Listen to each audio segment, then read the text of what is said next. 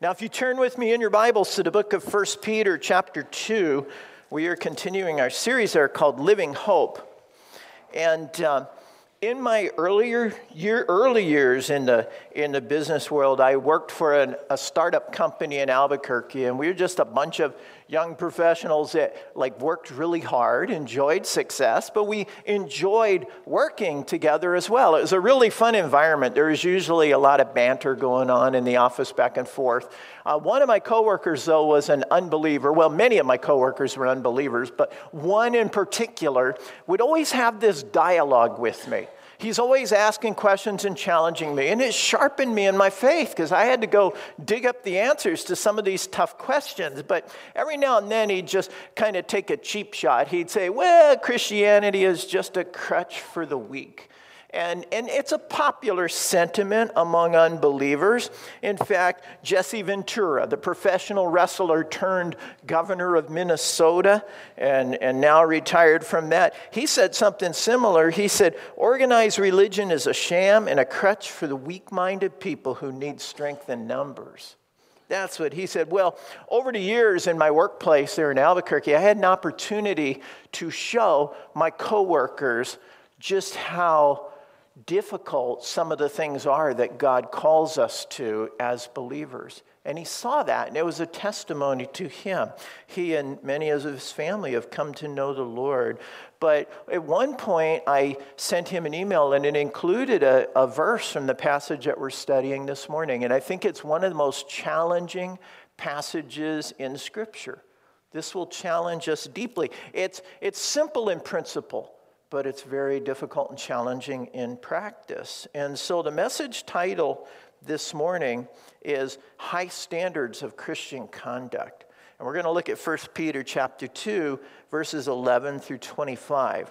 And the outline has 4 parts, but just 5 words this morning. First, abstain in verses 11 and 12. Second, submit in verses 13 through 17. Third, bear up in verses 18 through 20. And finally, because, in verses 21 through 25. So those 4 sections, and we'll just read through it a section at a time because it's a little longer text this morning. But we'll start with this word abstain in verses 11 and 12. Let's read through that. It says, "Dear friends, I urge you as aliens and strangers in the world to abstain from sinful desires which war against your soul. Live such good lives among the pagans that though they accuse you of doing wrong, they may see your good deeds and glorify God on the day he visits us." Well, this is the first instruction to these persecuted believers scattered throughout the continent of Asia. And right off the bat, I want you to notice the way Peter addresses these persecuted Christians. It's not to whom it may concern, it's dear friends. Or the ESV translates it, beloved. And in his writing, you see that, but also you see the Apostle Paul and John so many times addressing their readers as my dear children. And the thing that we have to recognize is this isn't just a letter from the apostles to the churches. This is a letter from God to us, to you. And if the apostles cared this much for those believers, how much more do you think our Heavenly Father cares and loves us?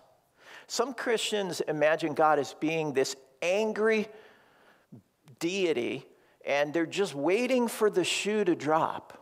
And God's judgment is a real thing. That's part of his character. But if you are in Christ, he is not angry at you. You're no longer his enemy. You're his child. He loves you. He thinks of you as dear children, beloved.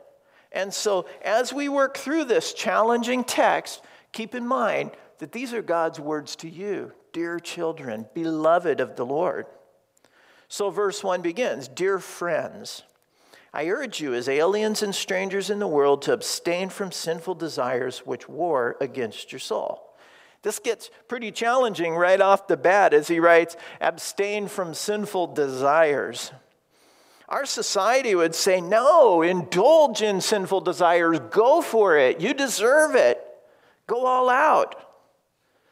But God doesn't tell us to abstain from every desire here. He tells us to abstain from sinful desires. And in some translations, you might see in there fleshly desires. Fleshly desires would be those things that are part of our old nature, often referred to in Scripture as our flesh, the things which are opposed to our new nature, the Spirit. And when you hear that, especially when you hear abstain, abstinence, you know what you think of right away, right? Sexual temptation, sexual sin, and that's certainly one of them, but it's not the only fleshly desire. There's pride, greed, selfishness, rage, drunkenness, and on and on. All of these are the works of the flesh, and they're in opposition to the works of the Spirit. And it's easy to see the impact that these sinful desires, fleshly desires have on our physical bodies. It can be quite destructive. Just look at the effects of drug addiction or alcohol or obesity or sexually transmitted diseases or some of these other things. It's easy to relate to the way our sinful desires war against our physical body, but this isn't talking about that. It's saying that they war against our soul. That's an interesting thought. It's a little harder to see that, but it's nonetheless just as destructive. So when something wars against our soul, it tears away at our values, our priorities, our relationships with others, our commitment to the Lord, our Christian witness. It tears all of those down, and before long, the things of the Lord don't seem as important to us as these fleshly desires war against our soul. Think about what happened to the nation of Israel when they were surrounded by these pagan nations. These pagan nations, with their fleshly desires, infiltrated and conquered Israel. And it resulted in their destruction spiritually as well as physically, right? And so these things are warring against our soul, our new nature. You know the popular saying, when in Rome, do as the Romans do, right? Do as the Romans do. In other words, you should emulate the immoral behavior of the people around you. But God's instruction is clear. He says, when in Rome, don't live like the Romans. Instead, live like aliens and strangers in the world. That might seem a little strange, but what he's saying is, you need to realize that you're not one of them. You're not, because your citizenship is in heaven. So you can't think like them. You can't act like them. You can't have the same priorities as those people of the world. Now, you know you're a temporary resident of planet Dirt, as Dieter Happel used to sign all of his stuff. I love that. Dieter Happel, temporary resident of planet Dirt. Dieter Happel's in his permanent residence with the Lord right now. But yet, we are citizens of heaven. And so we're not to act like the world around us. And verse 12 says, live such good lives among the pagans that though they accuse you of doing wrong, they may see your good deeds and glorify God on the day he visits us. One of the temptations we face as Christians can be to blend in to the culture. We don't want to stand out, because if we stand out, somebody could take shots at us. They could actually accuse us of things, attack us, ridicule us. And so some people want to kind of be stealthy Christians. But as citizens of heaven, we should never blend in to the world. We should stand out, in fact. And even if that causes people to accuse us of wrongdoing. The early church faced all kinds of accusations. Let me just tell you about some of them. They were accused of being antisocial because they wouldn't participate in the pagan and immoral festivals of the Greco-Roman culture. They were accused of being atheists and bringing about the national disasters such as floods and fires and famine because they wouldn't honor the Roman gods. They were accused of ritual cannibalism. Antagonists said that when they celebrated the Lord's Supper, they were drinking the sacrificed blood of babies. They were accused of gross immorality because of the way they loved their brothers and sisters. They said that their love feasts were actually wild orgies. And they were accused by Nero, the emperor himself, of being terrorists and starting the Great Fire of 64 AD that burned for days in Rome. They were accused of a lot of different things, but it didn't stop them. It didn't stop them from doing what was right and good, even though society labeled it as evil.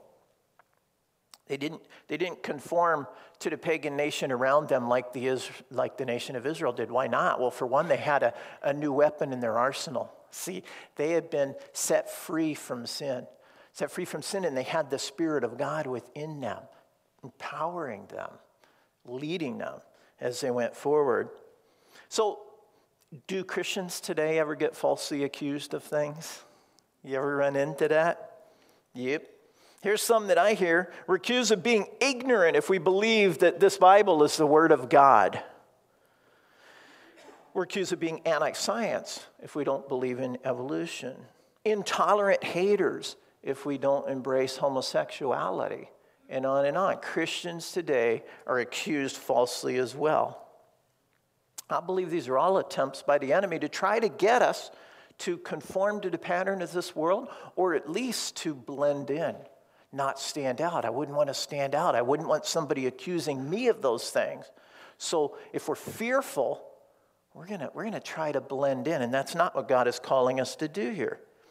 But what He is calling us to do is to abstain, to hold back from the fleshly desires which war against our soul. You might feel at times, I know I do, you might feel at times like it's a losing battle because we're not changing the minds of the culture. Their opposition to us is just getting stronger and stronger. So why should I stand up for what I believe in? Well, look what verse 12 says. It says, live such good lives among the pagans, that though they accuse you of doing wrong, they may see your good deeds and glorify God on the day He visits us. They see your good deeds. Whether they acknowledge it or not, they see your good deeds. And I told you about my son's coworker who said that he has a healthy disdain for my son's wholesomeness. Now, he sees that wholesomeness, and I think there's a part of him that even desires that. This man's had a lifelong, he doesn't see it as a struggle, but a struggle with drugs. You know, but he looks at my son, and there's something he sees there, even though he doesn't acknowledge it, a wholesomeness. Well, God says that this witness can have a future impact through the changing of hearts on what it says on the day He visits us. Now, this could refer to a personal encounter that a person has with God, or it could be the ultimate day when Christ returns. But either way, it says that your witness has a role in this. Look how closely connected these two things are. They may see your good deeds and glorify God. See, Jesus said something very similar in Matthew 5. He said, in the same way, let your light shine before men, that they may see your good deeds and praise your Father in heaven. Let's make that verse even more personal. Take the word your in this Matthew text, or rather in our text, and substitute your name in there, that they may see Bob's good deeds, John's good deeds, Steve's good deeds, Sarah's good deeds, Brenda's good deeds, and glorify your God in heaven. So the whole point is that we should be living our lives in such a way that it is a compelling testimony to Jesus Christ. So what kind of good deeds are they talking about? Well, He's going to lay them out for us, a lot of them, and these are not easy. These are tough, they're challenging, they're high standards. Let's look secondly at this command to submit in verses 13 through 17. Beginning in 13, submit yourselves for the Lord's sake to every authority instituted among men, whether to the king as the supreme authority, or to governors who are sent by him to punish those who do wrong and to commend those who do right. For it is God's will that by doing good you should silence the ignorant talk of foolish men. Live as free men, but do not use your freedom as a cover-up for evil. Live as servants of God. Show proper respect to everyone. Love the brotherhood of believers. Fear God. Honor the king. In our society, the word submit, I think, is probably even less popular than the word abstain. People have a reaction to that. Probably that fleshly thing going on there. Many people feel that the word submit signifies some kind of weakness or inferiority or surrender. And they don't like that. It's much more popular these days to resist than to submit. You see a lot of logos like this, resist, and a fist there. You know, it's trying to communicate that this is strength. A strong person doesn't submit to anything. They resist. But we're commanded in this and other passages of Scripture to submit, and not for ourselves. It says, but for the Lord's sake. Why for the Lord's sake? Because our Christian conduct reflects upon Christ. When we're rebellious in our conduct, we're bringing dishonor to Christ, because that's not the image he wants to project to the world. And we're going to see more of that in verses 21 through 25 in a minute. So, what must we submit to? Look at what it says. Every authority instituted among men. Or in the ESV, every human institution. Oh, but that couldn't possibly mean the opposing political people that are out there that don't share my value. Every authority instituted by men. But not every authority instituted by men. Think about some of the authorities in your life. Most people will group them into 4 categories. There's, first of all, government authority. And Peter's letter is going to cover all 4 of these. Government authority, whether national, state, local. Second is business authority. Third is family. Fourth is church. I'd add that there's even a social authority there in different organizations that you might be a part of. Coaches, referees, and social settings. They are all part of authority in our society. Yet right after this passage talks about how important it is to live a godly life for the sake of Christ, it jumps headlong into this topic of authority. And it says to submit to authority. I think the reason those two are so closely connected is it speaks to our resistance to authority. Our flesh wants to resist that authority. We have a strong desire to want to govern ourselves, to want to do things our way. We don't want to do what anybody says. We don't want to have to follow them. We want to do our thing. Well, we'll follow them if they agree with us. But otherwise, we just have this resistance. We have a desire for self-legislation, you could call it. But Isaiah 53, it talks about this. It says, for we all like sheep have gone astray. Each one has gone his own way. No, I'm going my way. I'm not going to listen to anybody. I want to do what I want to do. You know, John Lennon wrote that song, Imagine. Remember that? And he envisioned a world without government authority.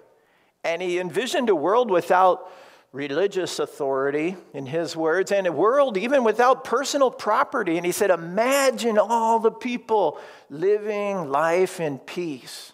I don't know what he was on when he wrote that, but you get rid of government authority and all these other authority structures in society, you're not going to have peace. You're going to have chaos and destruction as you unleash the evil in the human heart. God knew that. That's why he instituted authority. So first up, he talks about submitting to government authority. This one's kind of a tender spot for some people. Look at the end of verse 13 and into verse 14. Whether to the king as the supreme authority or to governors who are sent by him to punish those who do wrong and to commend those who do right. So this would include national, state, local, judges, police officers. They're all part of this government authority. And authority, government authority, is not the work of the enemy. This is the work of God. He established a principle of hierarchical authority to govern society. Now, does that mean that all governments operate according to his will? No, sadly it doesn't. Governments don't always operate according to God's will, but they operate by his will because he instituted it. Listen to what Romans 13 says in verses 1 and 2. He said, everyone must submit himself to the governing authorities, for there is no authority except that which God has established. The authorities that exist have been established by God. Consequently, he who rebels against authority is rebelling against what God has instituted. And those who do so will bring judgment upon themselves. How much authority is there outside of what God instituted? None. God instituted all authority. And so he established the principle of government, even though not all government leaders submit to his will. He still upholds that in the same way as God instituted marriage, even though not every husband and wife treats each other in a godly way. God still instituted that relationship. Yeah, but God never meant for this to apply to the ungodly officials like we have today. No.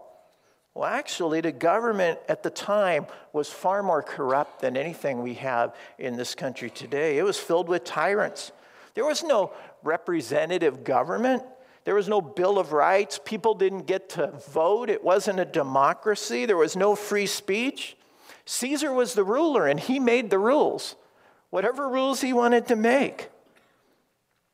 Every year, Roman citizens would have to come stand before an altar and proclaim, take an oath that Caesar is Lord, God.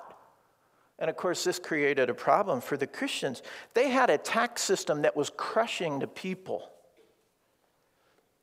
Now, there was one group that was so worked up over this government oppression that they formed a counter-political movement, and they refused to pay taxes.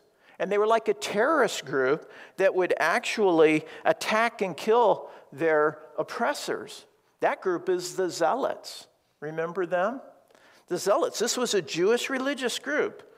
And they used Scripture to justify their opposition to government. They point to Deuteronomy 17:15, which says, "Do not place a foreigner over you, one who is not a brother Israelite." What I was talking about when God had them appoint their own king. But they applied this passage, and so they opposed the Roman government. They refused to pay taxes. They were like this band of marauders that tried to overthrow the government. This is the world Jesus came into. And guess what? The Jews expected him to overthrow the government for them. But he didn't. Jesus never protested the government or picketed or campaigned. He never marched on Rome. He never refused to pay taxes. He never mounted an insurrection. It's interesting that among Jesus' choices of disciples, there was Simon the Zealot and Matthew the tax collector. He had both extremes as his disciples, and he began to show them his way of doing things. And it did not involve the overthrow of Rome. He said, "Give unto Caesar what is Caesar's, and to God what is God's." Now keep in mind that it was the Roman government along with the Jewish leaders that put Jesus to death. And did he resist? No. He submitted. Verses 21 through 25 are going to make that very point at the end. Now by the time that Peter penned this letter to these persecuted Christians, Nero was the emperor. He was one of the worst. He led the first government-sponsored persecution of Christians. He had tens of thousands of Christians put to death. He's the one that blamed the Great Roman Fire on the Christians, even though many officials locally believed that Nero said it himself in burning some stuff down to build a new and bigger palace, but he blamed it on the Christians. He's the one that drove them from their homes. He's the reason they're scattered and the occasion on which Peter is writing this letter. So in light of that, what does God's word say to those persecuted Christians? Submit yourselves for the Lord's sake to every authority instituted among men. Wow. These words are pretty hard to swallow for 21st century Americans, aren't they? But this is the word of God. Here's the thing, you can't live in obedience to God while living in resistance to authority. You cannot. This is a high standard of Christian character, and it should differentiate us as Christians from an unbelieving world. So is there a limit to our submission to authority? There is. There is a limit. The limit to our submission is when the instruction of man violates the word of God. If government tries to force Christians to do something that God explicitly forbids, we can't do that. If God forces Christians to avoid something that God tells us to do, we can't follow that. Because in those cases, like Acts 5:29 says, we're to obey God, not men. If the government were to say, you may not worship God, or you may not read your Bible, or you may not gather and pray together, or you must worship the president, we can't submit to that because that violates the word of God. But it violates an explicit instruction of God. And so we'd have to go against that, just like Daniel had to go against the national leaders, Nebuchadnezzar, but he did so with respect and honor for the king. If the government should say, you have to wear a mask in public, I'm sorry, but I don't think that rises to the level of an explicit command of God. The clear command of God is to submit to the governing authorities. Do I like that? No. But that's what the word says. And this, again, should differentiate us from an unbelieving world. Well, what if the government mandates a COVID vaccine? Then what do we do? Well, I don't like the idea of a mandated vaccine. I feel like that's government overreach. And I'm not personally for that. But you know what? I am for the word of God. And it says that I must submit to the governing authorities.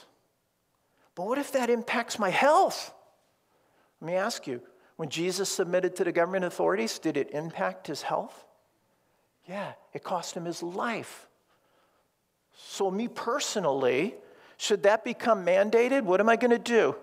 I'm going to submit to the governing authorities in obedience to God, and I'm going to leave the results in his hands. I'm going to sleep sound at night because I'm following the Lord. I'm being obedient. So again, if it's not an explicit command of God, well then the clear command is to submit. I know that's kind of hard to hear. If you want to hear more about what the Bible has to say about government and politics, the role of government, let me just point you to a series we did about 5 years ago in a message titled Where Christ and Culture Meet on Politics. And you'll find a lot of information there. You'll find it on our website under the Messages tab, or if you have trouble finding it, just call or email the office and we'll send you a link to that. But it dives into it a lot more than we can in the time we have this morning. But verse 15, for it is God's will that by doing good you should silence the ignorant talk of foolish men. These are strong words in the original language, to silence the ignorant talk of foolish men. It literally means to muzzle them like you would muzzle an animal. We might say in our culture, like, duct tape their mouth shut. That's kind of the strength of what this is saying. Well, Titus 2:8 says to do good so that those who oppose you may be ashamed because they have nothing bad to say about us. We're going to go on to see in chapter 3 of 1 Peter, he said, don't return evil for evil, but overcome evil with what? Good, with good. This, again, is a high standard of Christian character. Verse 16, live as free men, but do not use your freedom as a cover-up for evil. Live as servants of God. Now, we just talked about our responsibility to submit to every authority, and now it says to live as free men. And the verse ends, live as servants of God. Aren't those contradictory statements in there? I mean, how can I be free if everyone else is telling me what to do? How can I be a free man and a servant of God at the same time? Kind of confusing. But I think somebody had a quote that I really like. William Barclay, I think, summed this up really well. He said, Christian freedom does not mean being free to do as we like. It means being free to do as we ought. I would say amen to that. I don't agree with everything Barclay wrote or said, but this I agree with strongly. Paul wrote this to the Romans. He said, you've been set free from sin and have become slaves to righteousness. free from one, so that you can serve God in righteousness. So we're to live as free men. And it says in verse 17, show proper respect to everyone. Love the brotherhood of believers, fear God, honor the king. One of the things that bothers me is the growing disrespect in our society for all types of authority. Children can pick up on it early in life when they see their parents dressing down a teacher or a coach or a referee. It's not wrong to disagree with someone, but while disagreeing, we must still honor and respect those people, especially in the eyes of our children. You know, I don't think that was the right thing for the coach to do, but we're going to respect him because he's the coach. He's the authority. We need to reinforce that. Now we're seeing a rapid decline in respect for police officers.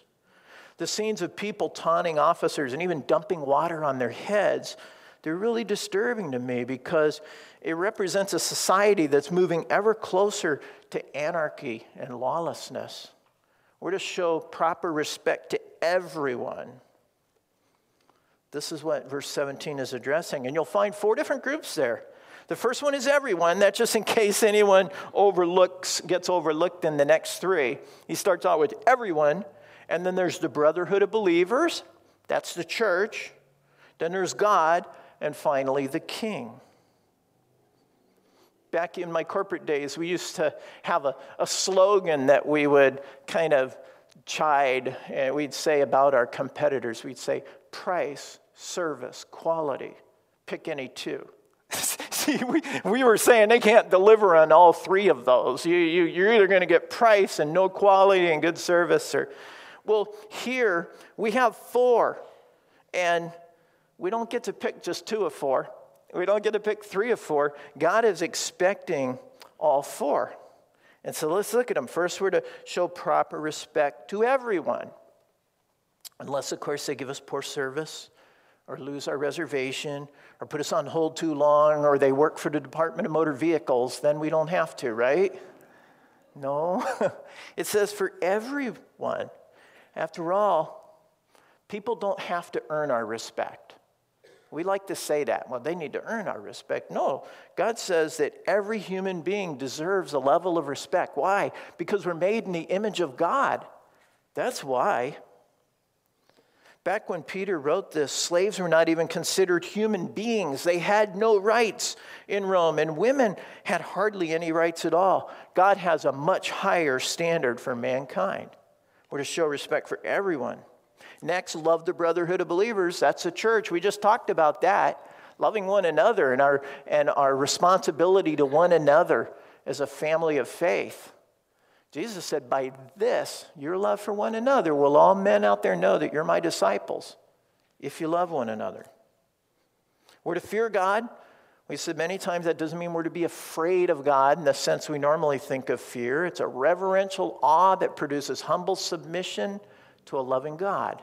So there you see that submission again. And then finally, we're to honor the king.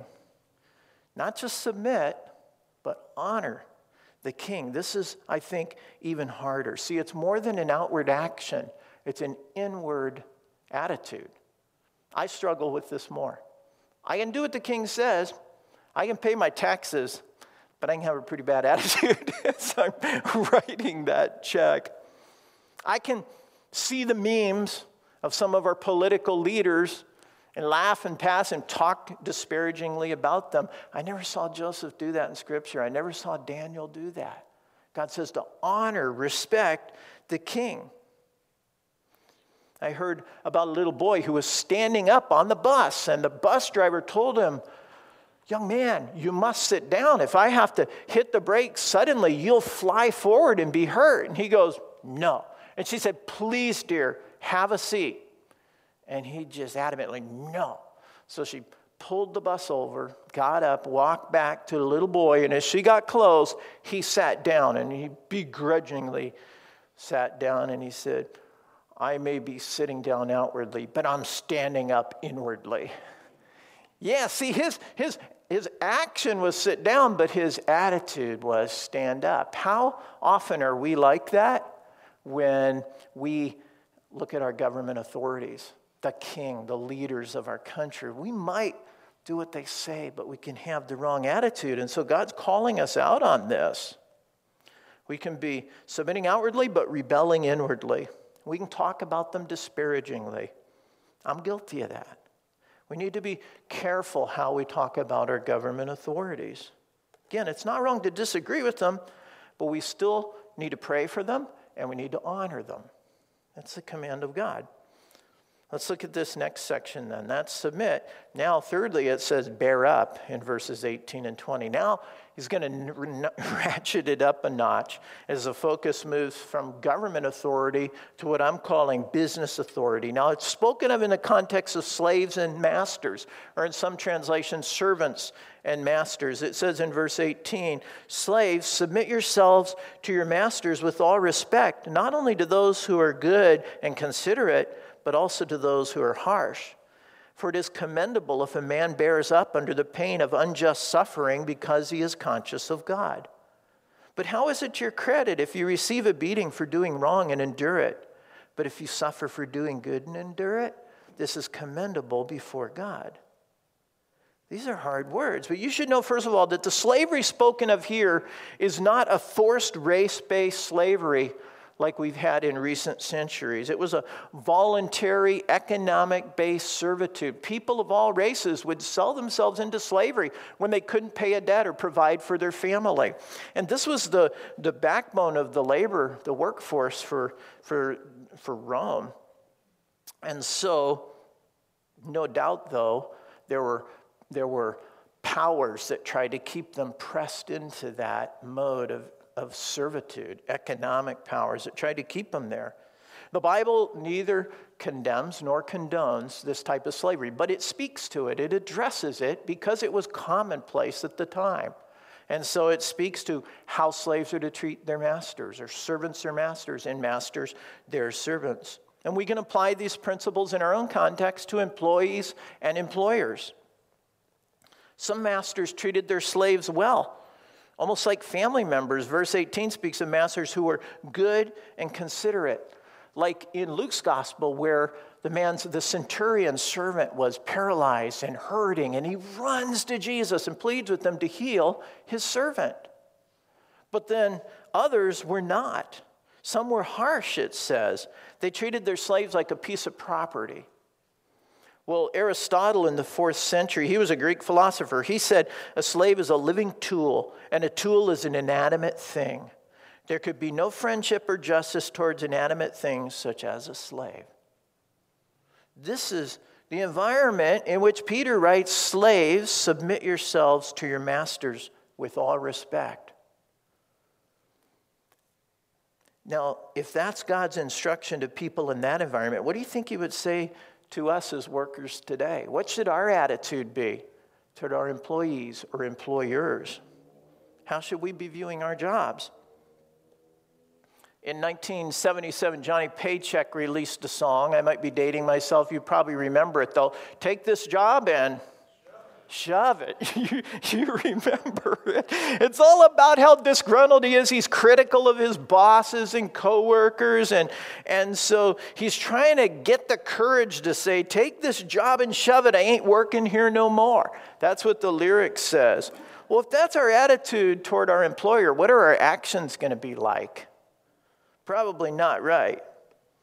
Now, if we're working at a job, how many of you love your jobs?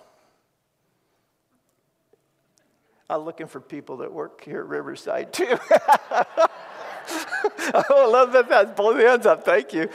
Now, I can't say I loved my job in the corporate world for 30 years. I tolerated it. I can't say I love it. But I think God's instruction to us would be, until I call you somewhere else, take this job and love it. Love the people. Love your coworkers. Love your employers with a Christ-like love. Show them what Jesus Christ looks like. If you want to look more at this topic of Christianity in the workplace, I'm behind there. We did a series just last year in Colossians, and one of the messages was titled Work Life in Colossians 3:22 through 4:1. You'll find that out on the website also, and you can dig into that in more detail if you're interested. We need to take this job and love it. We need to treat people in our workplace with the love of Christ, no matter how they treat us, considerate, kind, harsh. We're to love them. But now it gets even harder. Verse 19, for it's commendable if a man bears up under the pain of unjust suffering because he is conscious of God. But how is it to your credit if you receive a beating for doing wrong and endure it? But if you suffer for doing good and you endure it, it is commendable before God. That's a hard verse. This is a really high standard. Have you ever suffered unjustly? Have you ever had somebody make false accusations against you that maybe cost you your job?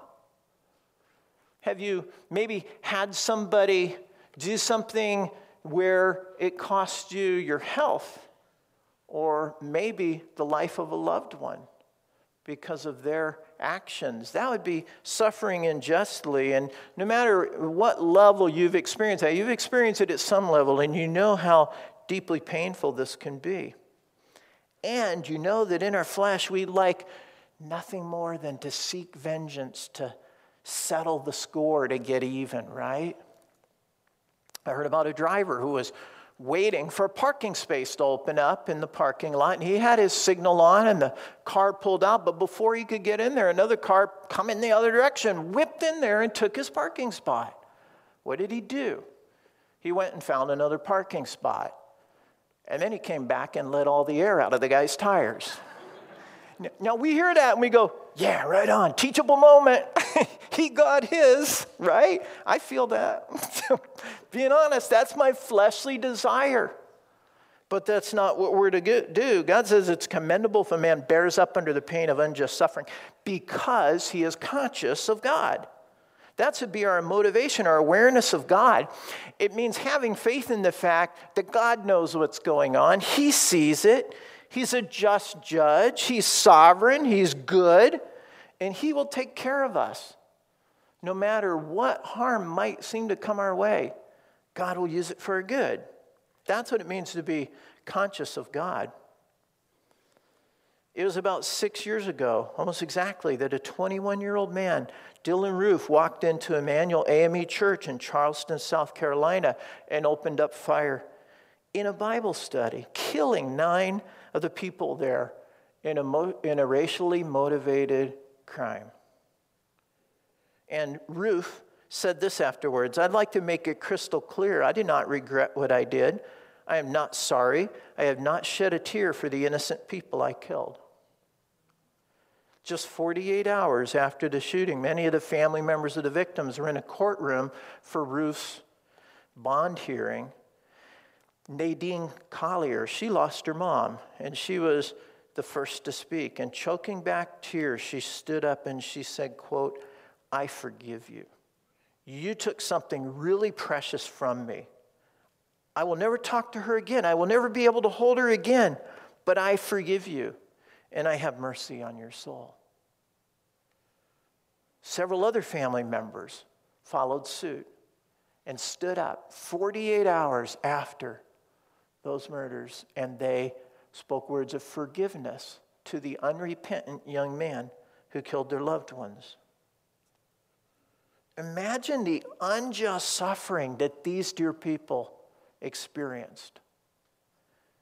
And yet they endured it. They did not retaliate, and they did it for the sake of Christ.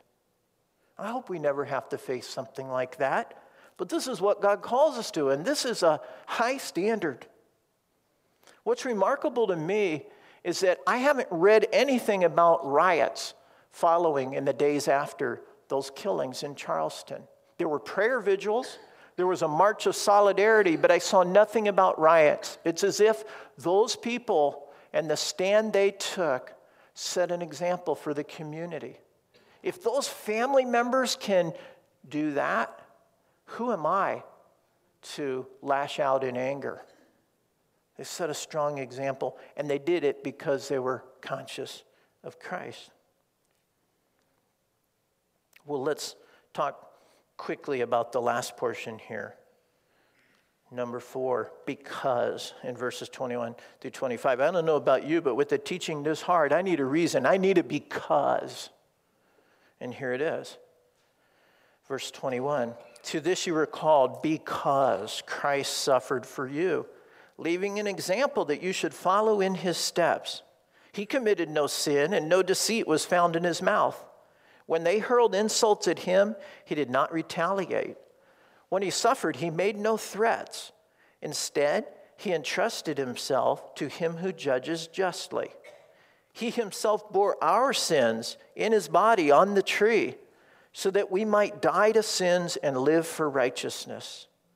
By his wounds you have been healed. For you were like sheep going astray, but now you have returned to the shepherd and overseer of your souls. There can be no greater injustice than what Christ endured. He was the only sinless man ever. And the penalty for our sin, moreover, our sin itself, was placed upon him. Look at what verse 21 says. Christ suffered for you.